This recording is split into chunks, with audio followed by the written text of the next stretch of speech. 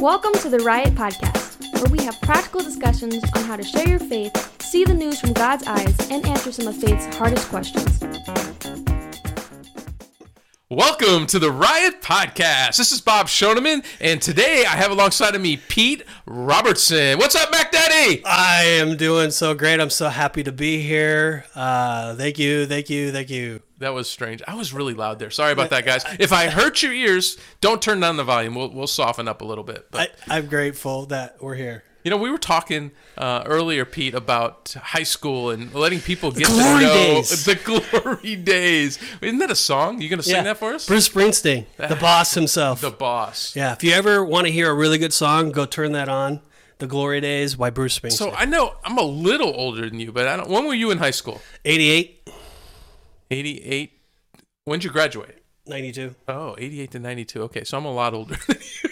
I graduated 85, so that's why I'm thinking the music. So I was still an 80s child. You're still an 80s. So yeah, the as far 80s as was music. great music. Yes, the best. The best. Yes. What'd you listen to in the 80s? I can tell you, so it's really funny. I know, like, in 1981, you remember that song, Our House in the Middle of the Street? Yeah. That came out in 81, and I remember where I was when I was singing that. And then Madonna was big at that time. I'm trying to say... That was early Madonna, though, right? Like a Virgin or Material Girls, Material something Girls, like that. yeah. And then in the mid-'80s, our big thing was Whitney Houston. We liked them a lot. You want to dance with somebody? Yeah, we want to dance with somebody. And then Bon Jovi was big too. Yeah. Back then. But I didn't get really into like Aerosmith. No. I liked a little bit of Grateful Dead. Really? Back in the day.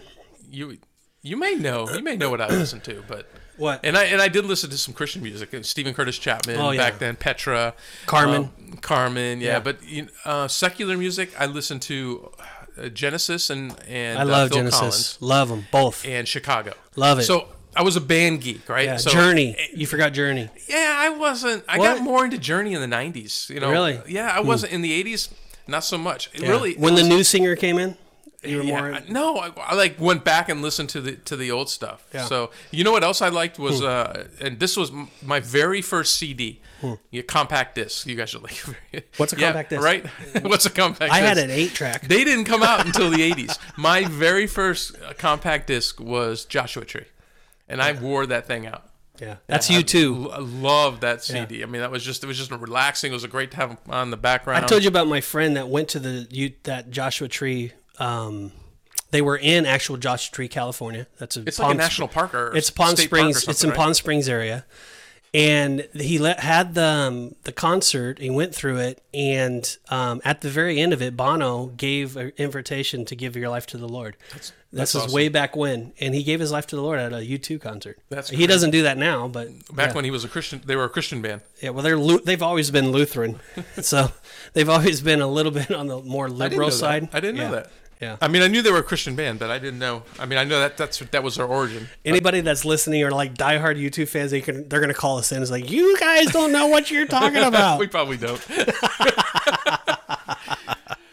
So that was that. But yeah, so I was a band geek, and so I loved anything with horns. So like Chicago, Earth, Wind and Fire, Styx. I loved all of those groups. Man, I could just anything. You put a trumpet and a trombone in there, and I was going to listen to it. So. Man, that's like us. Christine and I are really big into swing back to 20s and 30s where there's a lot of band music and swing. A lot of brass. I love that stuff. It's I love so it. good.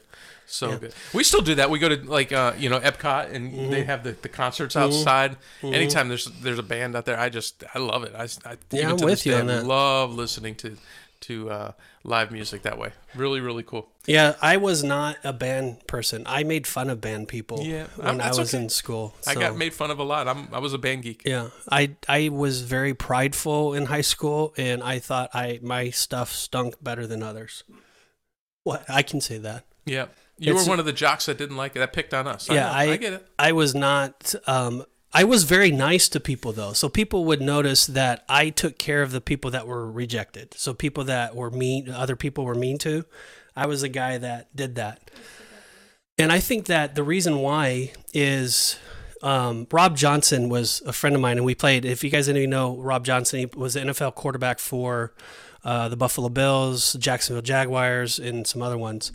And he was with Doug Flutie during the time of Doug Flutie and Rob Johnson. That's who he is. Well, anyway, he took me under his wings. I was a sophomore, and he was a junior. I believe he's a year older than me.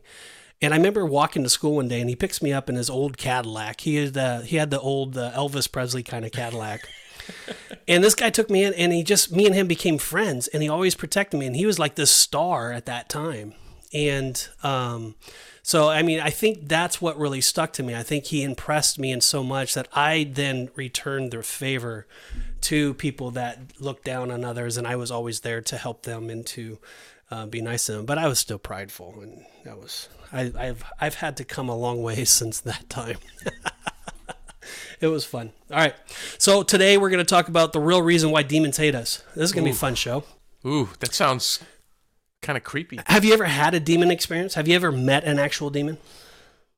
I don't think so. You haven't come face to face? No, I don't think. He would be wearing a red suit with horns, right? No, he's not that way. No. But I mean, so at Halloween I have then. Have you ever seen demon possession though? You haven't ever seen a person that's been demon possessed? Well, I say no, but I've seen people that I don't know. That you think are. Yeah, where they're like on the side of the street and they're mumbling and they're just, the thought definitely crossed my mind, but I've never really experienced it. I can testify, and my wife got to experience it. I've seen it a little bit more than my wife, but I took my wife a while back to India, and we went to like in the middle part of India, like to these villages, and we experienced quite a bit of demon possession there. And it was funny is that we've had some people come up to us that were full-on demon possessed, and we were looking at a demon and talking to a demon, made every hair in our body curl up and stand up, and we prayed for them. Christine, remember that? You're not listening.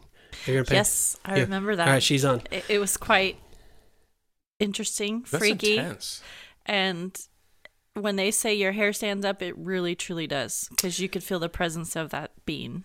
And when I was in high school, another thing that I did was once talking about this, they always say don't play with Ouija boards or don't like do these seances, don't let Satan enter in.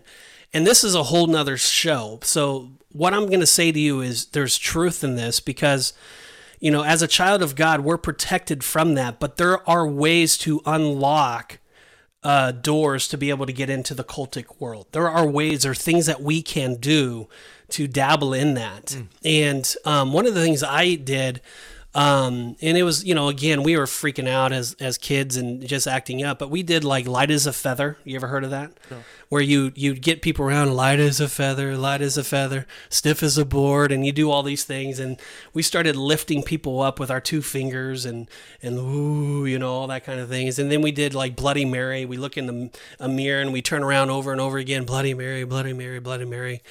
Well, we had something that happened to us that was just kind of crazy, where we literally were able to raise this one girl up. There was 4 of us total with one finger underneath her, and all of us were able to raise her up. And I'm telling you, man, it was the weirdest, most freakiest thing ever. And when you do the Bloody Mary and you turn around 10 times, after the 10th time, you see like a blood thing all over the mirror and all that. Now, I think a lot of that was psychological. I think a lot of it was just my mind playing tricks with me and all of that. But the truth of the matter is, I had fear. I was scared. And that, my ladies and gentlemen, is where the demonic fear comes in and spirit is. And so it doesn't sound like something you should be messing around with, Pete. No, and that's the encouragement to other people. Ouija board is a gateway to demonic activity. There's there's other things that we can do. Go into a horoscope. Again, this is a whole nother show, and I would have to get my notes on this, but there is actual verifiable proof that horoscopes will help you enter into that demonic realm. And so stay away from horoscopes. You don't even read those things. They come from a pagan mentality. They come completely from the cults and the occultic mentality. So maybe we'll do a show on that later. What do you say to someone who says, "Well, it's just fun. You're just doing it for fun"? Maybe that's your mindset going into it. But Satan, you can allow Satan to get into your doors. It's the same thing with anything. We know because God is protecting us as the Holy Spirit. But if I'm going to go ahead and bring porn into my house, well, I'm bringing in the ugliness. I'm bringing in demonic spirits within that porn. That God doesn't have any part of that. But if you don't want Satan in your house, you don't want things. You don't bring stupid things into your house. You leave it out. You run away from it. Don't give him a foothold. It just makes common sense. Jeez. Now I'm getting all upset. All right. So he's mad at me, guys. He's not mad at you. It's all good. I'm joking. All right, so let's go ahead. Let me pray. Or no, you go ahead and pray, I'll pray, and then we'll get to go. All right. Father, thank you for, again, this podcast. We thank you for this time we have to dive into your word, into this topic that I think we don't talk about often enough. I think it's something that's easily overlooked by the churchgoers and Christians in America. Lord, I pray that it opens some eyes to reality and what's going on out there, Father. We just want to learn. We want to draw closer to you and understand these footholds that Satan can use to get in and try to kill, steal, and destroy, which is his ultimate goal. So, Father, we love you. We look forward to what you're going to do with this show. Bless our listeners. In Jesus' name, amen. Amen. All right, let's do our opening statement. All right, and let's just get it going. The title is "What is the real reason demons hate us?" Yep. But before we can answer that, we must build some context.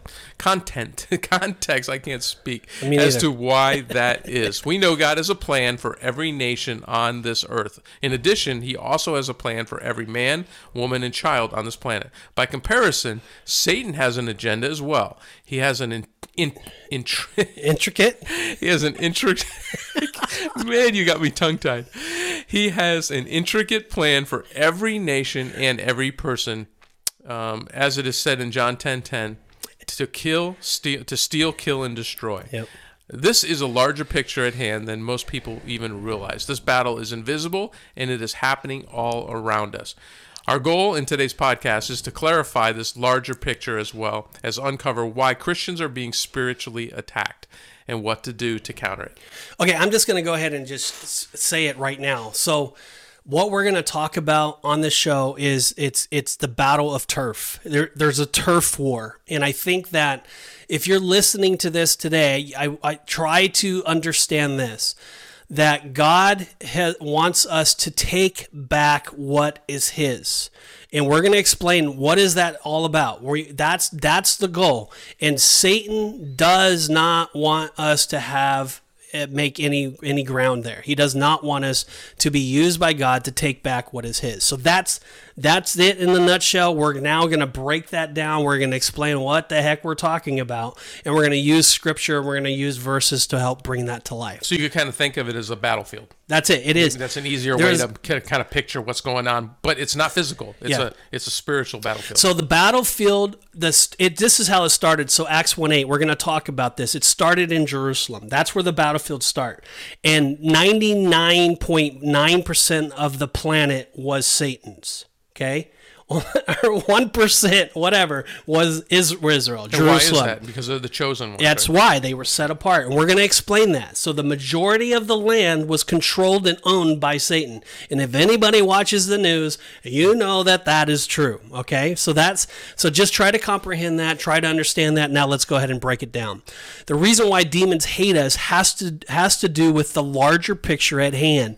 And that is there is a battle for geographical territory.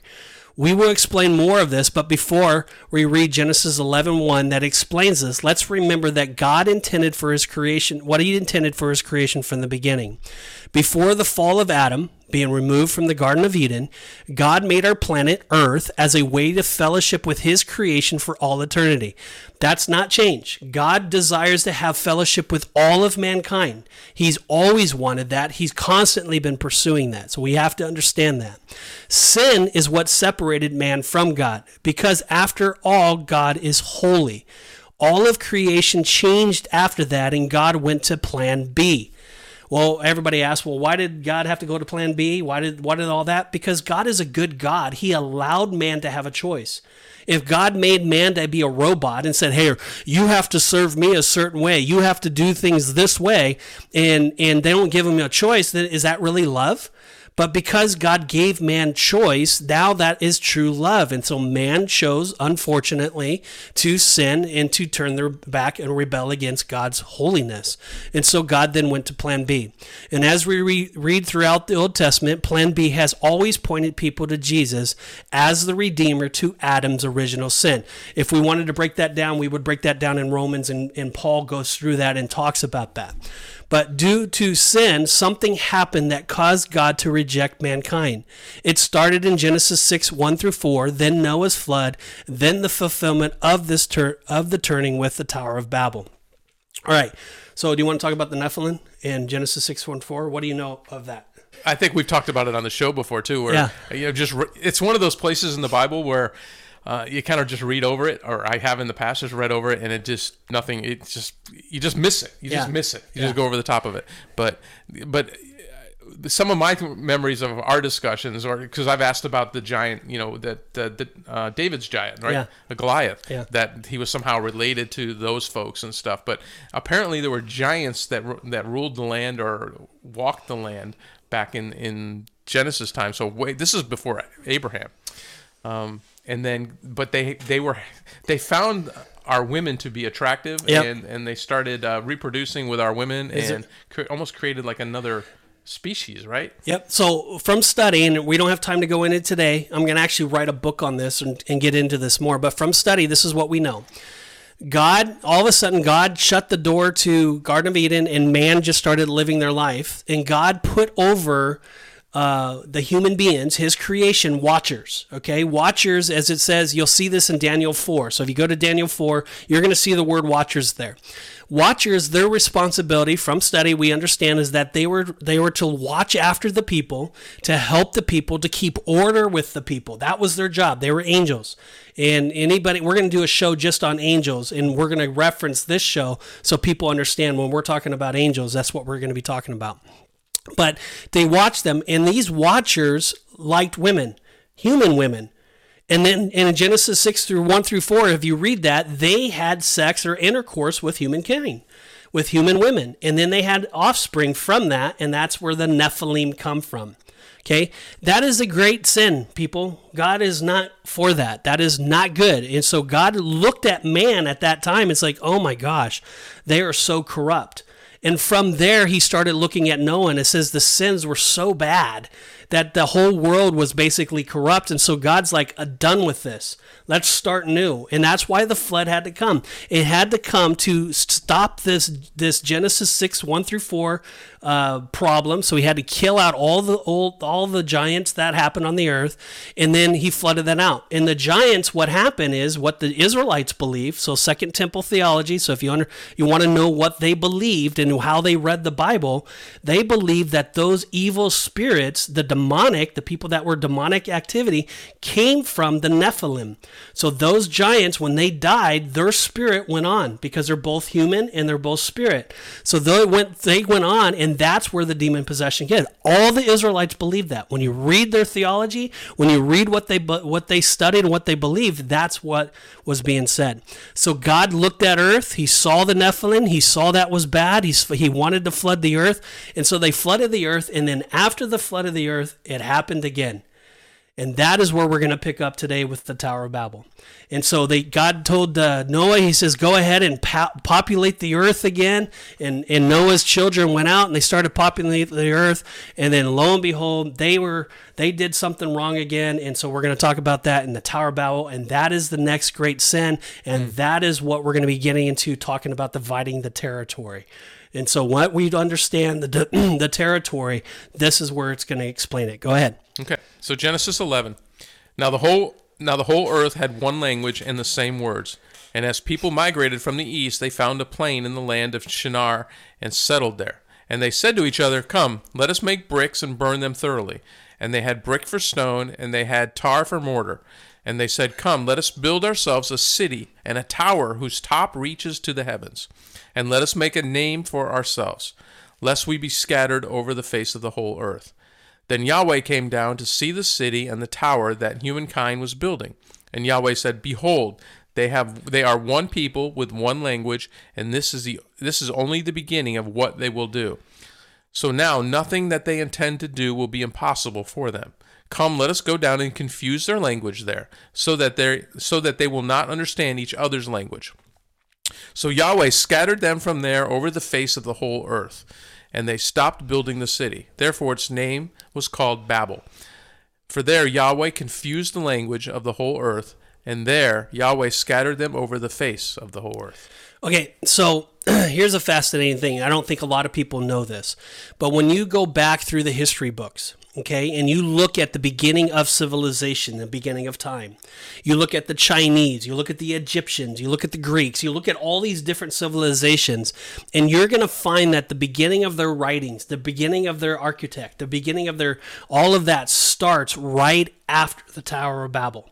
So that is where God brought, and he dispersed the people all around the world, and he created different languages. He created different cultures at that time. So they're all on the same timeline. It's all in the same timeline. Yeah. It's right after that. Okay, so what is happening? This is some really cool things to unpack. Yahweh came down to see the city. This is not, Yahweh said, and I heard it in my heart or my spirit. No, Yahweh is there. Okay, this is, again, a Christophany. This is God in the flesh here. That's really cool. I mean, a lot of people might just overlook that. No, this is Yahweh came down. You know what caught me? Who's he talking to? And he said, Yahweh said, behold, there are one people with one. Who's he talking to? That is the council. And we'll get into that. And that's a whole nother thing. There's a council of God that's happening here. You keep adding shows. I know. That's going to be a whole nother topic. And we can't get into that now. But there is a council that is with God. And he's talking to him. Because he's talking about us. And he's talking about multiple people. But Yahweh, make no mistake, Yahweh is God, the Most High God. Okay, there is the Most High God, and that is Yahweh. Okay, so that's what's going on here. And then he says Yahweh scattered them all over the face of the earth. So I asked the question, well, what does that mean exactly? And we want to use Scripture to help us understand the Bible in context. And so when I asked that question, it brought me to Deuteronomy 32, 8 through 9. And this kind of goes to what he's talking about scattering the whole earth. It says this: when the Most High, okay, again, Yahweh, gave to the nations their inheritance. What inheritance? What nations? See, so it goes back to right after the Tower of Babel. What happened? He scattered the whole earth over the face of the whole earth. Okay, so now we go to Deuteronomy 38. This is a song of Moses. So anybody that reads Deuteronomy 32, it's a song of Moses. Moses wrote this. He says, when the Most High gave to the nations their inheritance. Okay, so the whole nations, the whole earth, their inheritance. What inheritance? That's what we're going to talk about. When he divided mankind, he fixed the borders of the peoples according to the number of the sons of God. That word God is Elohim. But the Lord's portion is his people, Jacob, his allotted heritage. So when you read that, what are you thinking, Bob? What do you see in that? Any thoughts? How's he talking about Jacob? I mean, Jacob is, so is he talking about the future Israel? Yes, he is. So that's just fascinating. So yes. Because this is hundreds of years before Jacob exists. Yes. So that's what caught my eye. Yes. All right. So what's happening here? So God is saying that the earth has been given an inheritance, okay? He says when he divided mankind, he fixed the borders of the peoples according to the number of the sons of God. What he's talking about in the number of the sons of God is sons of Elohim. These are watchers. These are people. These are divine beings. These are divine beings that are going to be overseeing the nations. That's what it's saying. So they each have a little territory, kind of? They do. They have the land. They have the world. Okay. And who's the God of the world? Satan. All right, we know that, because the Bible says that in context. We're going to get into it more. But from there, the Lord's portion is his people. Right after Genesis 11 is Genesis 12. Who knew? But guess what it's talking about? It's talking about Abraham. Right after he divided and he basically rejected mankind. He says, wait a minute, I'm keeping a little piece for myself. But I'm going to keep a piece for myself. So we understand. So it's a territory. It's a fight. It's Israel versus the world. We know that through the whole Old Testament, okay? We get that. All right, so the verse speaks to God disinheriting the nations as his people. Before that were God's all people. He was talking to all people, but he basically says, dude, the sin is so bad. He turned his back. He rejected the people. He says, I'm going to plan B. Plan B is I'm going to bring the Messiah, so once again, I can get back receive all the people unto myself. But there's a process that took place, and let's get into that a little bit. So we find the equivalent of this in Romans 1:18 through 25. Paul talks about people being in a persistent rebellion. So the whole world was basically rebelling against God. You want to read that next statement, and we'll get into... Yeah, Yahweh, in effect, decided that the people of the world's nations were no longer going to be in a relationship with him. He would need to begin anew. He would then call Abraham in Genesis 12 and enter into a covenant relationship with a new people that did not yet exist, Israel. Okay, keep reading. Go ahead. Okay, after the call of Abraham, we now start seeing the word Gentiles showing up in Scripture. Galatians 3:7-9 says, "Therefore, know that only those who are of faith are of sons of Abraham. And the Scripture, foreseeing that God would justify the Gentiles by faith, preached the gospel to Abraham beforehand, saying, 'In you all the nations shall be blessed.' So then those who are of faith are blessed with believing Abraham." All right, so Abraham at that time is probably thinking this. Okay, all right, I'm trying to understand this. So Abraham understood that, okay, the rest of the world cannot come to God. Only through my seed can that happen. So only through the people and God raising up a religion within us and God doing that. So Abraham's thinking, okay, I see that, but he's not seeing completely the Messiah. He understands that, okay, all the nations some way are going to come. He never got to experience the final nail in the coffin. And that is what happened. We're going to get into the fulfillment of Jesus at the end. But he's telling Abraham at this time that I have not forgot about the world. I have not. Abraham, even though you understand that I've rejected or turned my back on the world, I have not. But I first need to establish my nation. I first need to establish my people. And from my people, I'm going to save the whole world once again. And so that's what's going on, okay? And so Zechariah 14:9 says, the Lord will be king over the whole earth. On that day, there will be one Lord, and his name, the only name. So again, Zechariah, the prophet, the minor prophet, he's saying, all right, I know that through my nation, all the people, I'm going to bless all the people again. But we have to understand that as of right now, the people are rejected. The land is, God has turned his back on the world. He has only chosen the nation of Israel for salvation. So anybody that wants to become salvation, they have to come unto God. There was a show that we did a while back talking about the Gentiles. When they baptized people, they would baptize Gentiles into the Israel faith. Well, they believe that the whole world can come to know God, but they have to come through the Israel faith. Okay, so that's what's going on. And now he's saying that the whole world is going to come. And they're like, well, how the heck's that going to happen, right? So the prophets are all trying to process all this, but it's laying the groundwork. Everything is always pointing to the Messiah. Everything is always pointing back to Jesus. That's what's happening here. Thoughts?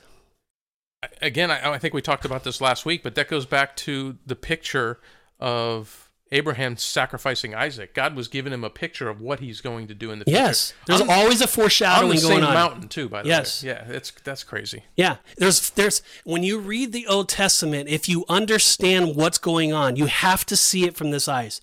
You have to understand that God is for his people. He's raising up a nation, and that he has rejected the world. But through him, through the Messiah, they can come. They can come to him, but he rejected the sin. He did it. He gave it over to the Satan. He gave it over to the demonic spirits. And so when you ask the question, why did demons hate you? Well, they hate you because you are wanting to take back the land that God said that we're able to do. And so we're going to talk about that a little bit. So let's go into our transition statement, and then we'll dig deeper into that. Yeah, and this is kind of what you just said. So take us back to our original question, why do demons hate Christians? It's because we are now on a mission with Jesus to take back territory that God redeemed as rightfully his. So we need to break that down a little bit more. Yeah. So Paul says in 2 Corinthians 4:4, in their case, the God of this world has blinded the minds of unbelievers. I kept thinking of this verse, Pete, reading some of your comments in the Facebook page. Yeah. So that this verse kept popping back up in my mind. Yeah. So let me read it again. In their case, the God of this world has blinded the minds of unbelievers to keep them from seeing the light of the gospel of the glory of Christ, who is the image of God. All right. So anybody that's a believer, what happened was, again, Jesus came. Jesus fulfilled all the requirements for salvation. All right, the Israelites were not able to fulfill that. They had to sacrifice, and it was, we've talked about it when we were doing John, I think, 1 back in the days. We're going to talk about sacrifice, that the sin, what they had to constantly keep coming back and sacrificing for their sins and over again, and they had to live right, and they had to do all these things. But Jesus came, and he fulfilled all of that. So Jesus lived the perfect life. Jesus lived the sacrificial life. He was the Lamb of God, the perfect sacrifice, and then he died once and for all, so that all of the world now can come to the Lord. So remember, before it was through the line of Israel, it was through the line of David that the Messiah would come, and so here he is. He's on the scene, and now because of his death, burial, and resurrection, it now opens up the door for all the Gentiles now to believe and to be saved for all eternity. And so Satan at that time did not like this. Satan's like, whoa, what are you doing? What is happening? Remember when Jesus went over to the Gerasene and to the demon-possessed man, he went across the land, and he's like, what do you have to do with us, Most High? And he's sitting there talking to him, says, I know, is our time yet come? Are we going to hell for all eternity? And God didn't answer him. He didn't respond to him. But he looked at him, and he says, no, and he said, can we at least, go into the pigs instead? And so he allowed him to go into the pigs. Because he knew that their time had not come, but he allowed the demonic, and he allowed these presence to in our lives, so it helps us to realize we need a Savior. Can you imagine if he took all of that away? Because people ask, well, why didn't they take all the demons away? Well, he allows this stuff to keep order and to keep the people trusting in him and to believing in him and understanding him, that there is an opposition. God wants us to do one thing, and Satan wants us to go against us. And then, but one day this will all be done. One day at the very end, every knee will bow, every tongue will confess, every person will confess either God is for him or not, or if they believed in him or not, and then Satan will be cast into hell for all eternity. So that's what's happening here. So Satan does not want the believers to know the light of the gospel.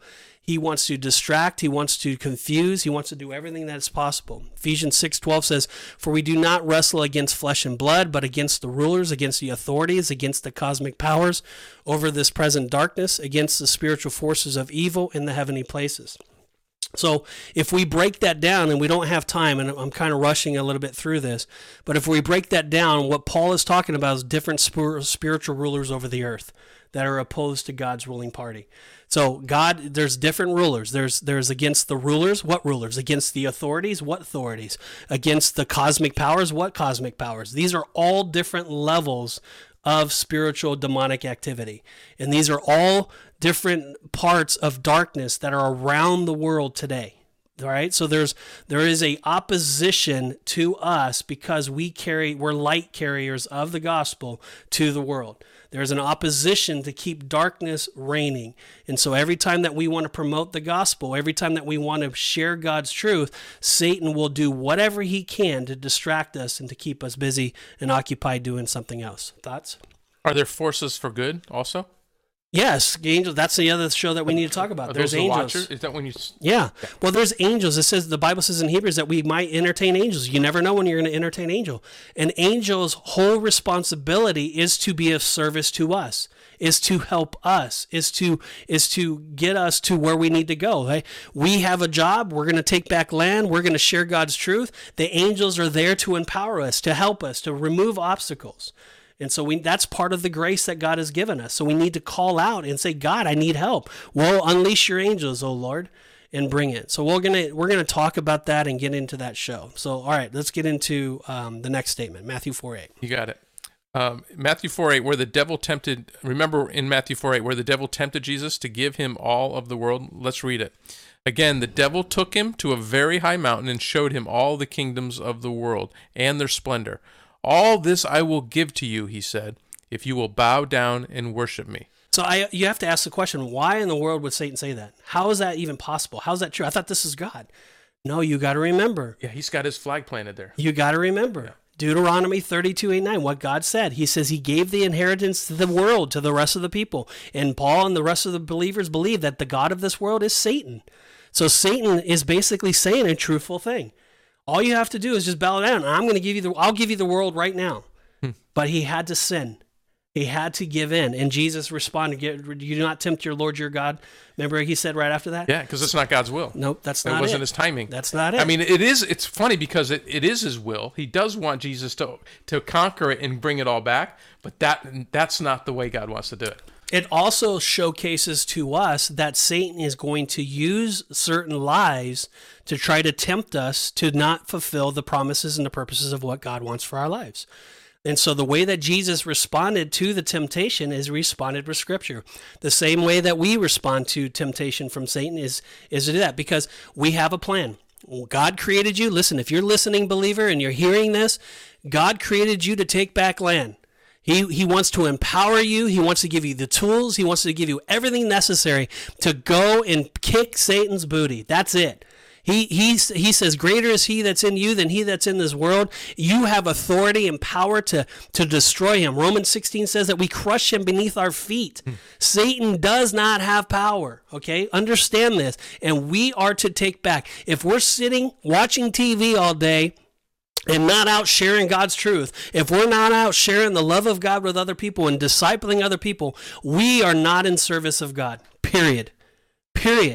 But if we are, and we're serious about this, and we're equipping ourselves, we're studying, we're readying ourselves, and we're available to God, and we're going out, and we're sharing God's truth with other people, we are doing the service of God. And if you're doing that, Satan doesn't like it. And the real reason why Satan's coming against you is because he does not want you to take back the land. It's his land. He does not want to give it to you.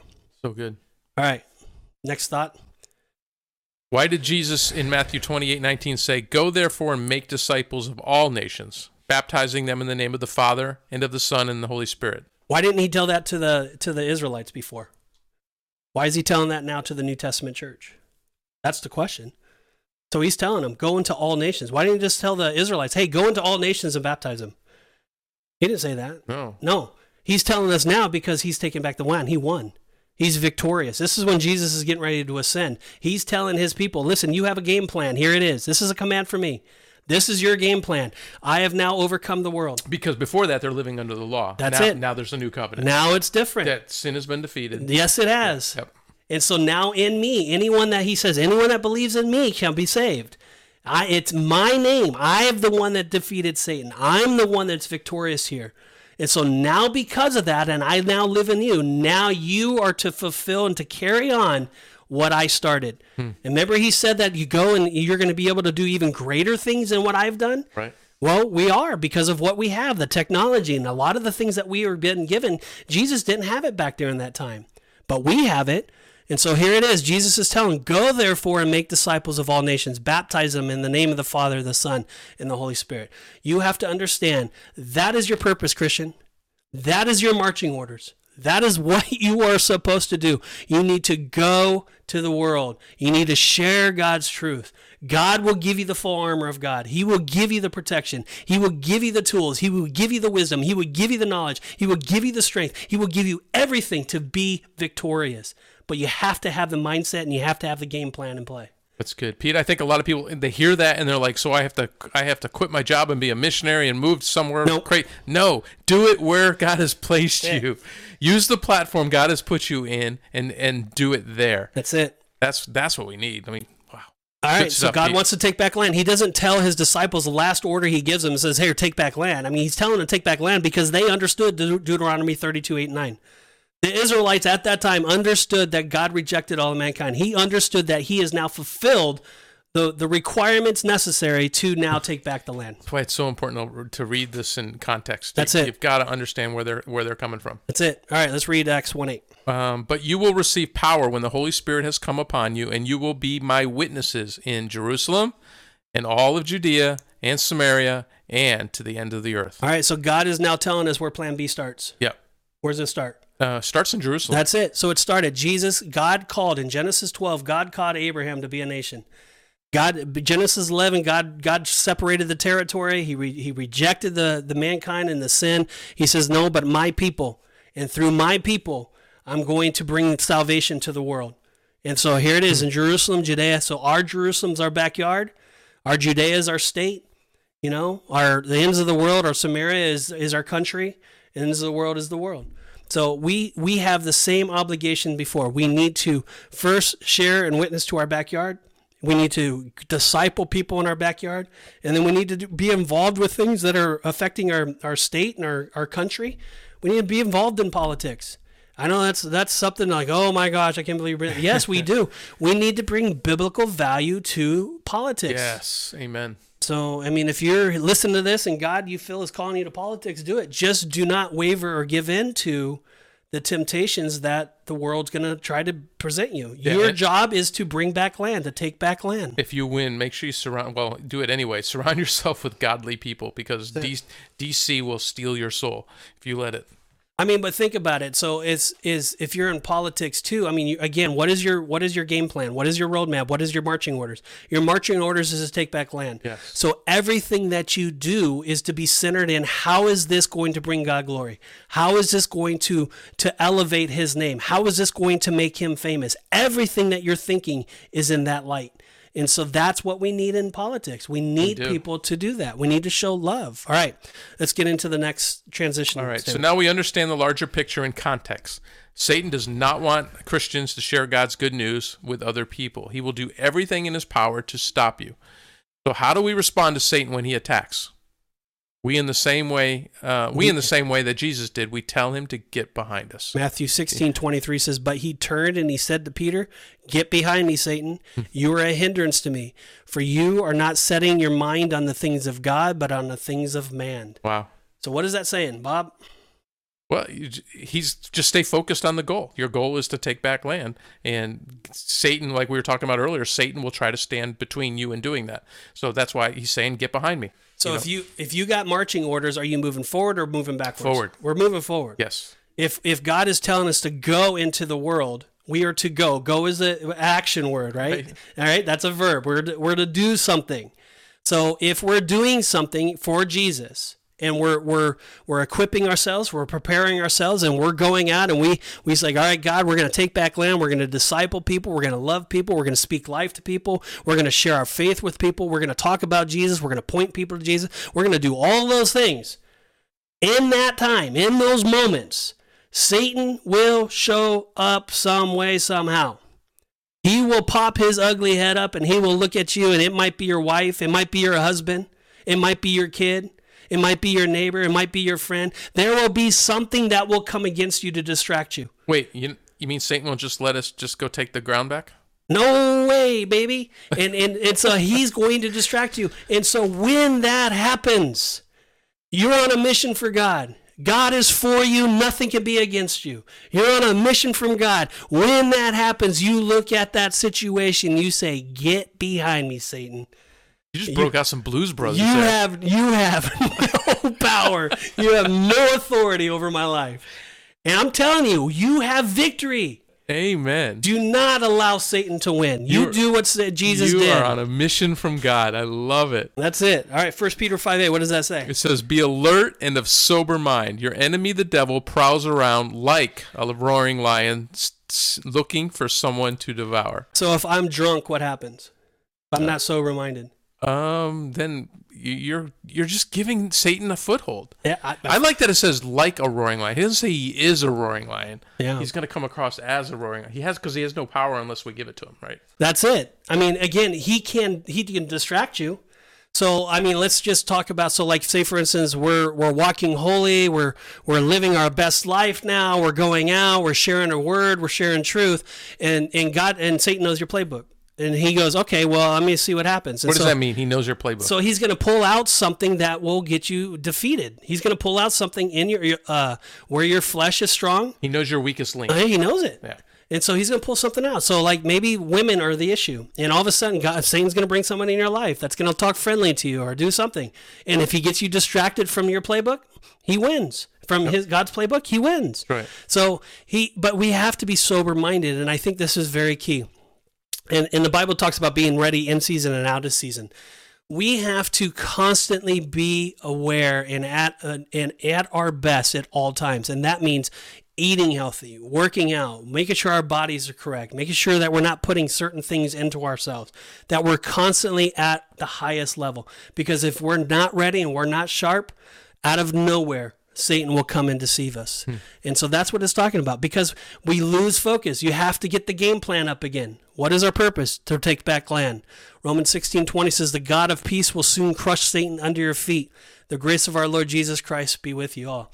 So what is that talking about, grace there? Remember, we talked about this in the shows quite a while back. We're singing grace. Do you remember? I think grace was it's our power.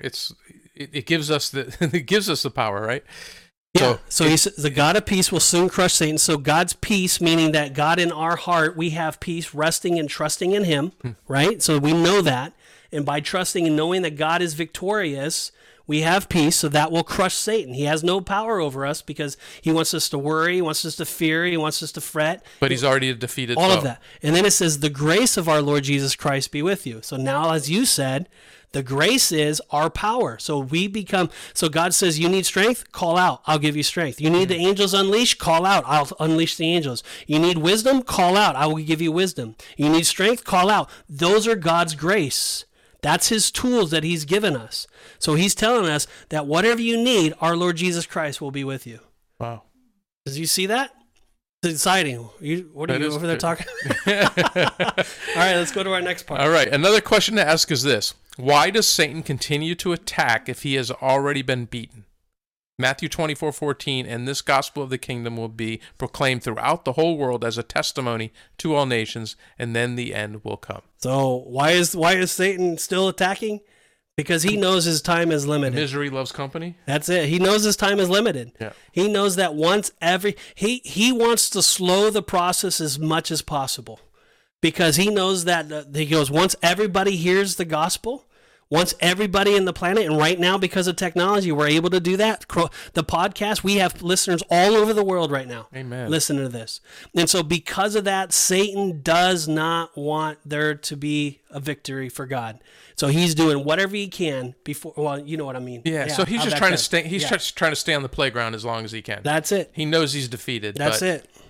Yep, that's it. Dad's calling him, but he's going to stay there as long as he can. In Matthew 25:41 says, Jesus said, depart from me, you cursed, into the eternal fire, depart for the devil and his angels. Yikes. So Satan knows that's the end. Jesus said it out of his own words. He says, you are cursed and you are going to eternal fire for all eternity. So Satan's like, yeah, I don't want to do that. So, but he knows it. Yeah. And again, he is allowing it to continue on now because, again, it's God's free choice. If God took away the demonic spirits and all of the evils and he just made us a robot, do we have a choice? No. All right. If God just made us one way and he had no opposition, none of it, do we need to lean on God's power? No. Do we need to lean on his strength? No. No. Do we need to cry out for wisdom and help? No. No. And something else? What? If you're a robot, can you love? No. He takes all other way. So that is the reason.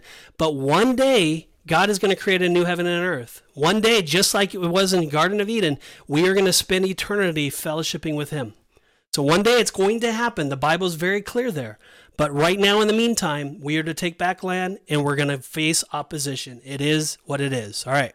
Next statement. Okay. Spiritual warfare happens to Christians that are on a mission with Jesus to take back land from Satan. If we are not on a mission for Jesus, then why would Satan care about attacking you? Right. He wouldn't. But for those that are on a mission for Jesus, there are different levels of attacks.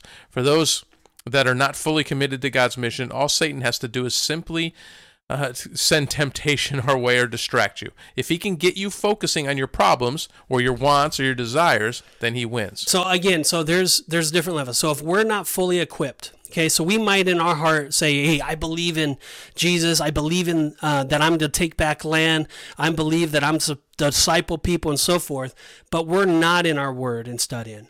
We're not in a consistent prayer life. We are still cussing out our spouse. We're still angry at the world. We're still living in a way that's not fruitful. Then what will happen is, even though in our heart and our minds we understand and we believe the truth, what will happen is, because Satan knows your playbook so well, he's going to send that distraction and it's going to get you chasing your tail. And all of a sudden, out of nowhere, you got that next pay raise. or you got that new job. Out of nowhere, you got someone that says, hey, do you want to go on a vacation? Or out of nowhere, you're going to have something happen to you that's going to get you off what your purpose was. And then you're going to start just being distracted with that. And you're going to be justifying and saying, well, this is what God's saying in my life. And you're really not really hearing God, but you're just fulfilling your flesh. And so that's what's happening. All right, what's the next one? Okay, but for those that have surrendered all of their lives to Jesus' mission, then Satan will do everything in his power to destroy you. He will bring as much pain to your life as we allow him to. Remember, make no mistake that Satan knows your playbook backwards and forwards. He knows the temptations and the weaknesses we have and will use them against you. Okay, so I don't like this one, and not many of us do, but has anybody have read the book of Job? The book of Job, yeah. And if you read the book of Job, some people call it Job. That's that uplifting, cheerful book in the Old Testament, right? Yeah, cheerful, uplifting book in the Old Testament where Job got his life taken from him. Where his whole family's killed. Yeah. So there are moments in our life where a diagnosis with cancer could happen. Now, I'm not going to say that, hey, that's Satan doing that. I'm not going to go that far. But Satan can use it.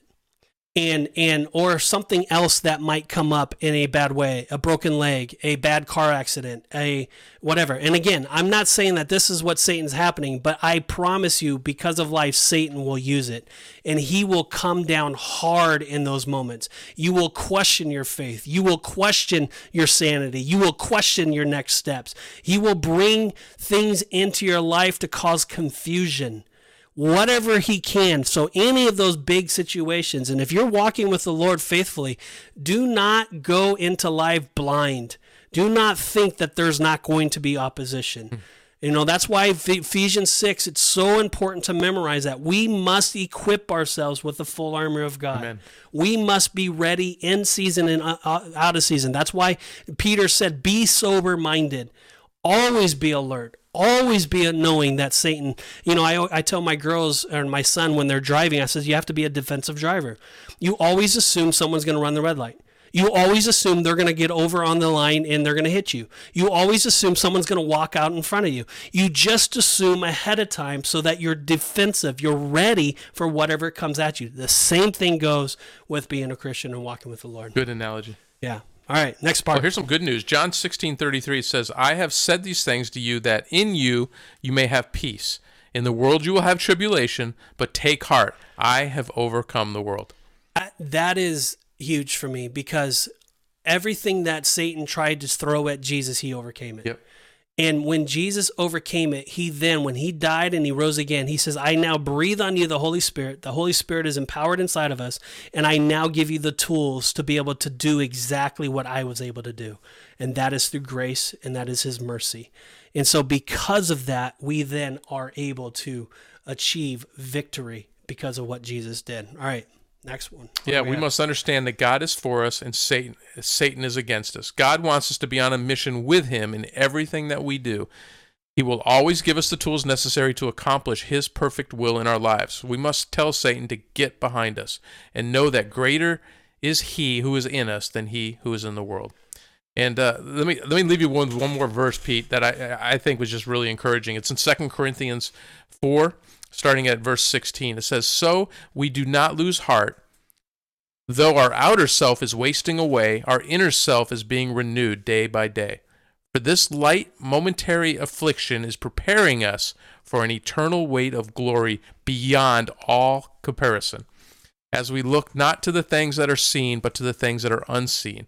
For the things that are seen are transient, but the things that are unseen are eternal. I love it. And again, it's an encouragement to us to understand that God is always at work and he never leaves us or never forsakes us.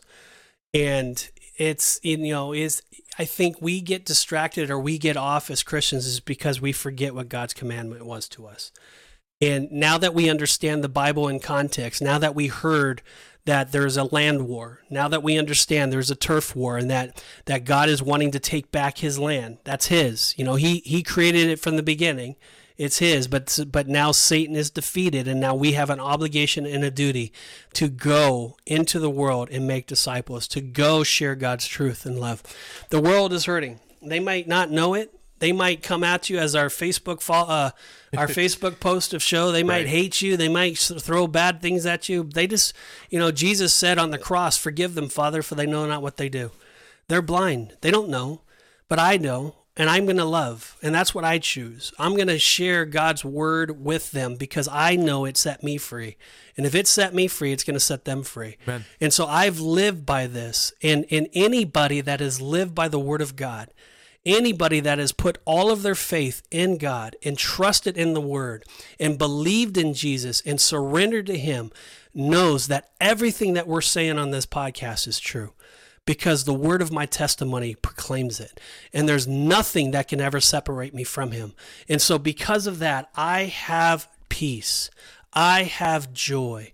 I have understanding. I have a mission that I take very seriously. And because of Jesus, I'm going forward. And I pray that if you're listening to this podcast today and you're not moving forward, maybe you're on the sideline, maybe you're not in the game, maybe you're not equipping yourself to be able to and ready yourself to go out into the world and share the truth and to share the gospel with your friends, with your neighbors, with your coworkers. Maybe you're just not, don't even know. But now you see the big picture. Now you heard today that no, there's a turf war going on, and I have a role in this. Bob, you gave an illustration earlier about Rocky Balboa in the movie, and he said that at the very top of the Rocky was moving in Pennsylvania. He was climbing the stairs. He was going to the top, and all these people were following Rocky. And he says, the famous person is Rocky, not the people. We're just the people. We're the people climbing the stairs, and the famous one is Jesus. And all of us have a role to play. And our role to play is to share with our neighbor, to love our neighbor, to pray for our neighbor, to speak life to our neighbor, to go out of our way to serve our neighbor, to go out of our way to love our spouse, to go out of our way to teach our children the things of God. And we have that. And if you want that and you don't have that, you can do it today. And if you're listening and you want to give your life to the Lord and you want to repent of your sins and you want to just turn, you could just pray in your heart, Lord, forgive me of my sins. Lord, I choose today to surrender my life to you. I choose to believe in you. I choose to turn away from my sins. I choose to believe that you died and rose again on the third day. I believe that you're God. I believe that you're victorious. And I believe that in you, I can have hope in eternal life. And you just say that in your heart. And if you believe that, Jesus said in the Word of God that all the angels in heaven will rejoice because of what you just did, that proclamation. And then Jesus also says in John, he says, if you will confess me before man, I will then confess you before my Father in heaven. But if you deny me before man, I too will deny you before my Father in heaven. And if you've given your life and it's true, God tells us that we need to go profess him to the world. We need to go tell somebody. Tell us. Go tell your friend. Go tell your mom, your dad. Go tell your brother or your sister. Tell somebody what you just did. And confess and profess God's word. And don't stop. Don't just stop with one person. Continually share God's truth with the world. All right, so Bob, what do we do next with that? Well, we share it with somebody, like you just said. If you're watching this podcast on YouTube, make sure you click the subscribe button and the little bell that will alert you every time a new podcast comes up. You don't want to miss that. And then feel free to comment below just something you like about the show, if you have something you'd like to hear in the future, or if something just really touched you. But if you accepted Christ as your Savior, we would love to hear about that. So you can go to our website at the riotpodcast.co.co and go to Know God and tell us about it there, or you can do it on any of our social media platforms, including YouTube and Facebook. Speaking of Facebook, man, you can go there and just share your thoughts, and man, every week we have interesting discussions that pop up in there, so we would love to hear from you. Tell us where you're from, but more importantly, share it with somebody else. So just hit that share button. We would really appreciate that, and I promise you, it's just just a great way to bless somebody else. Yeah. So, man, we love you guys. We pray for you on a weekly basis, and it's just our honor to be able to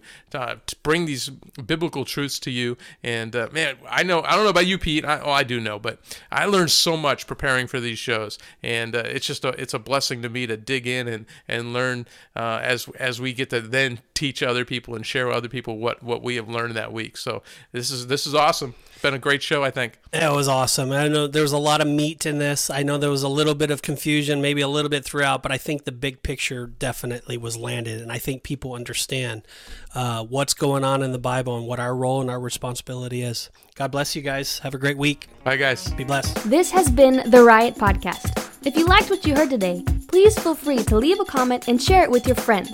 See you back here next week for another episode of the Riot Podcast.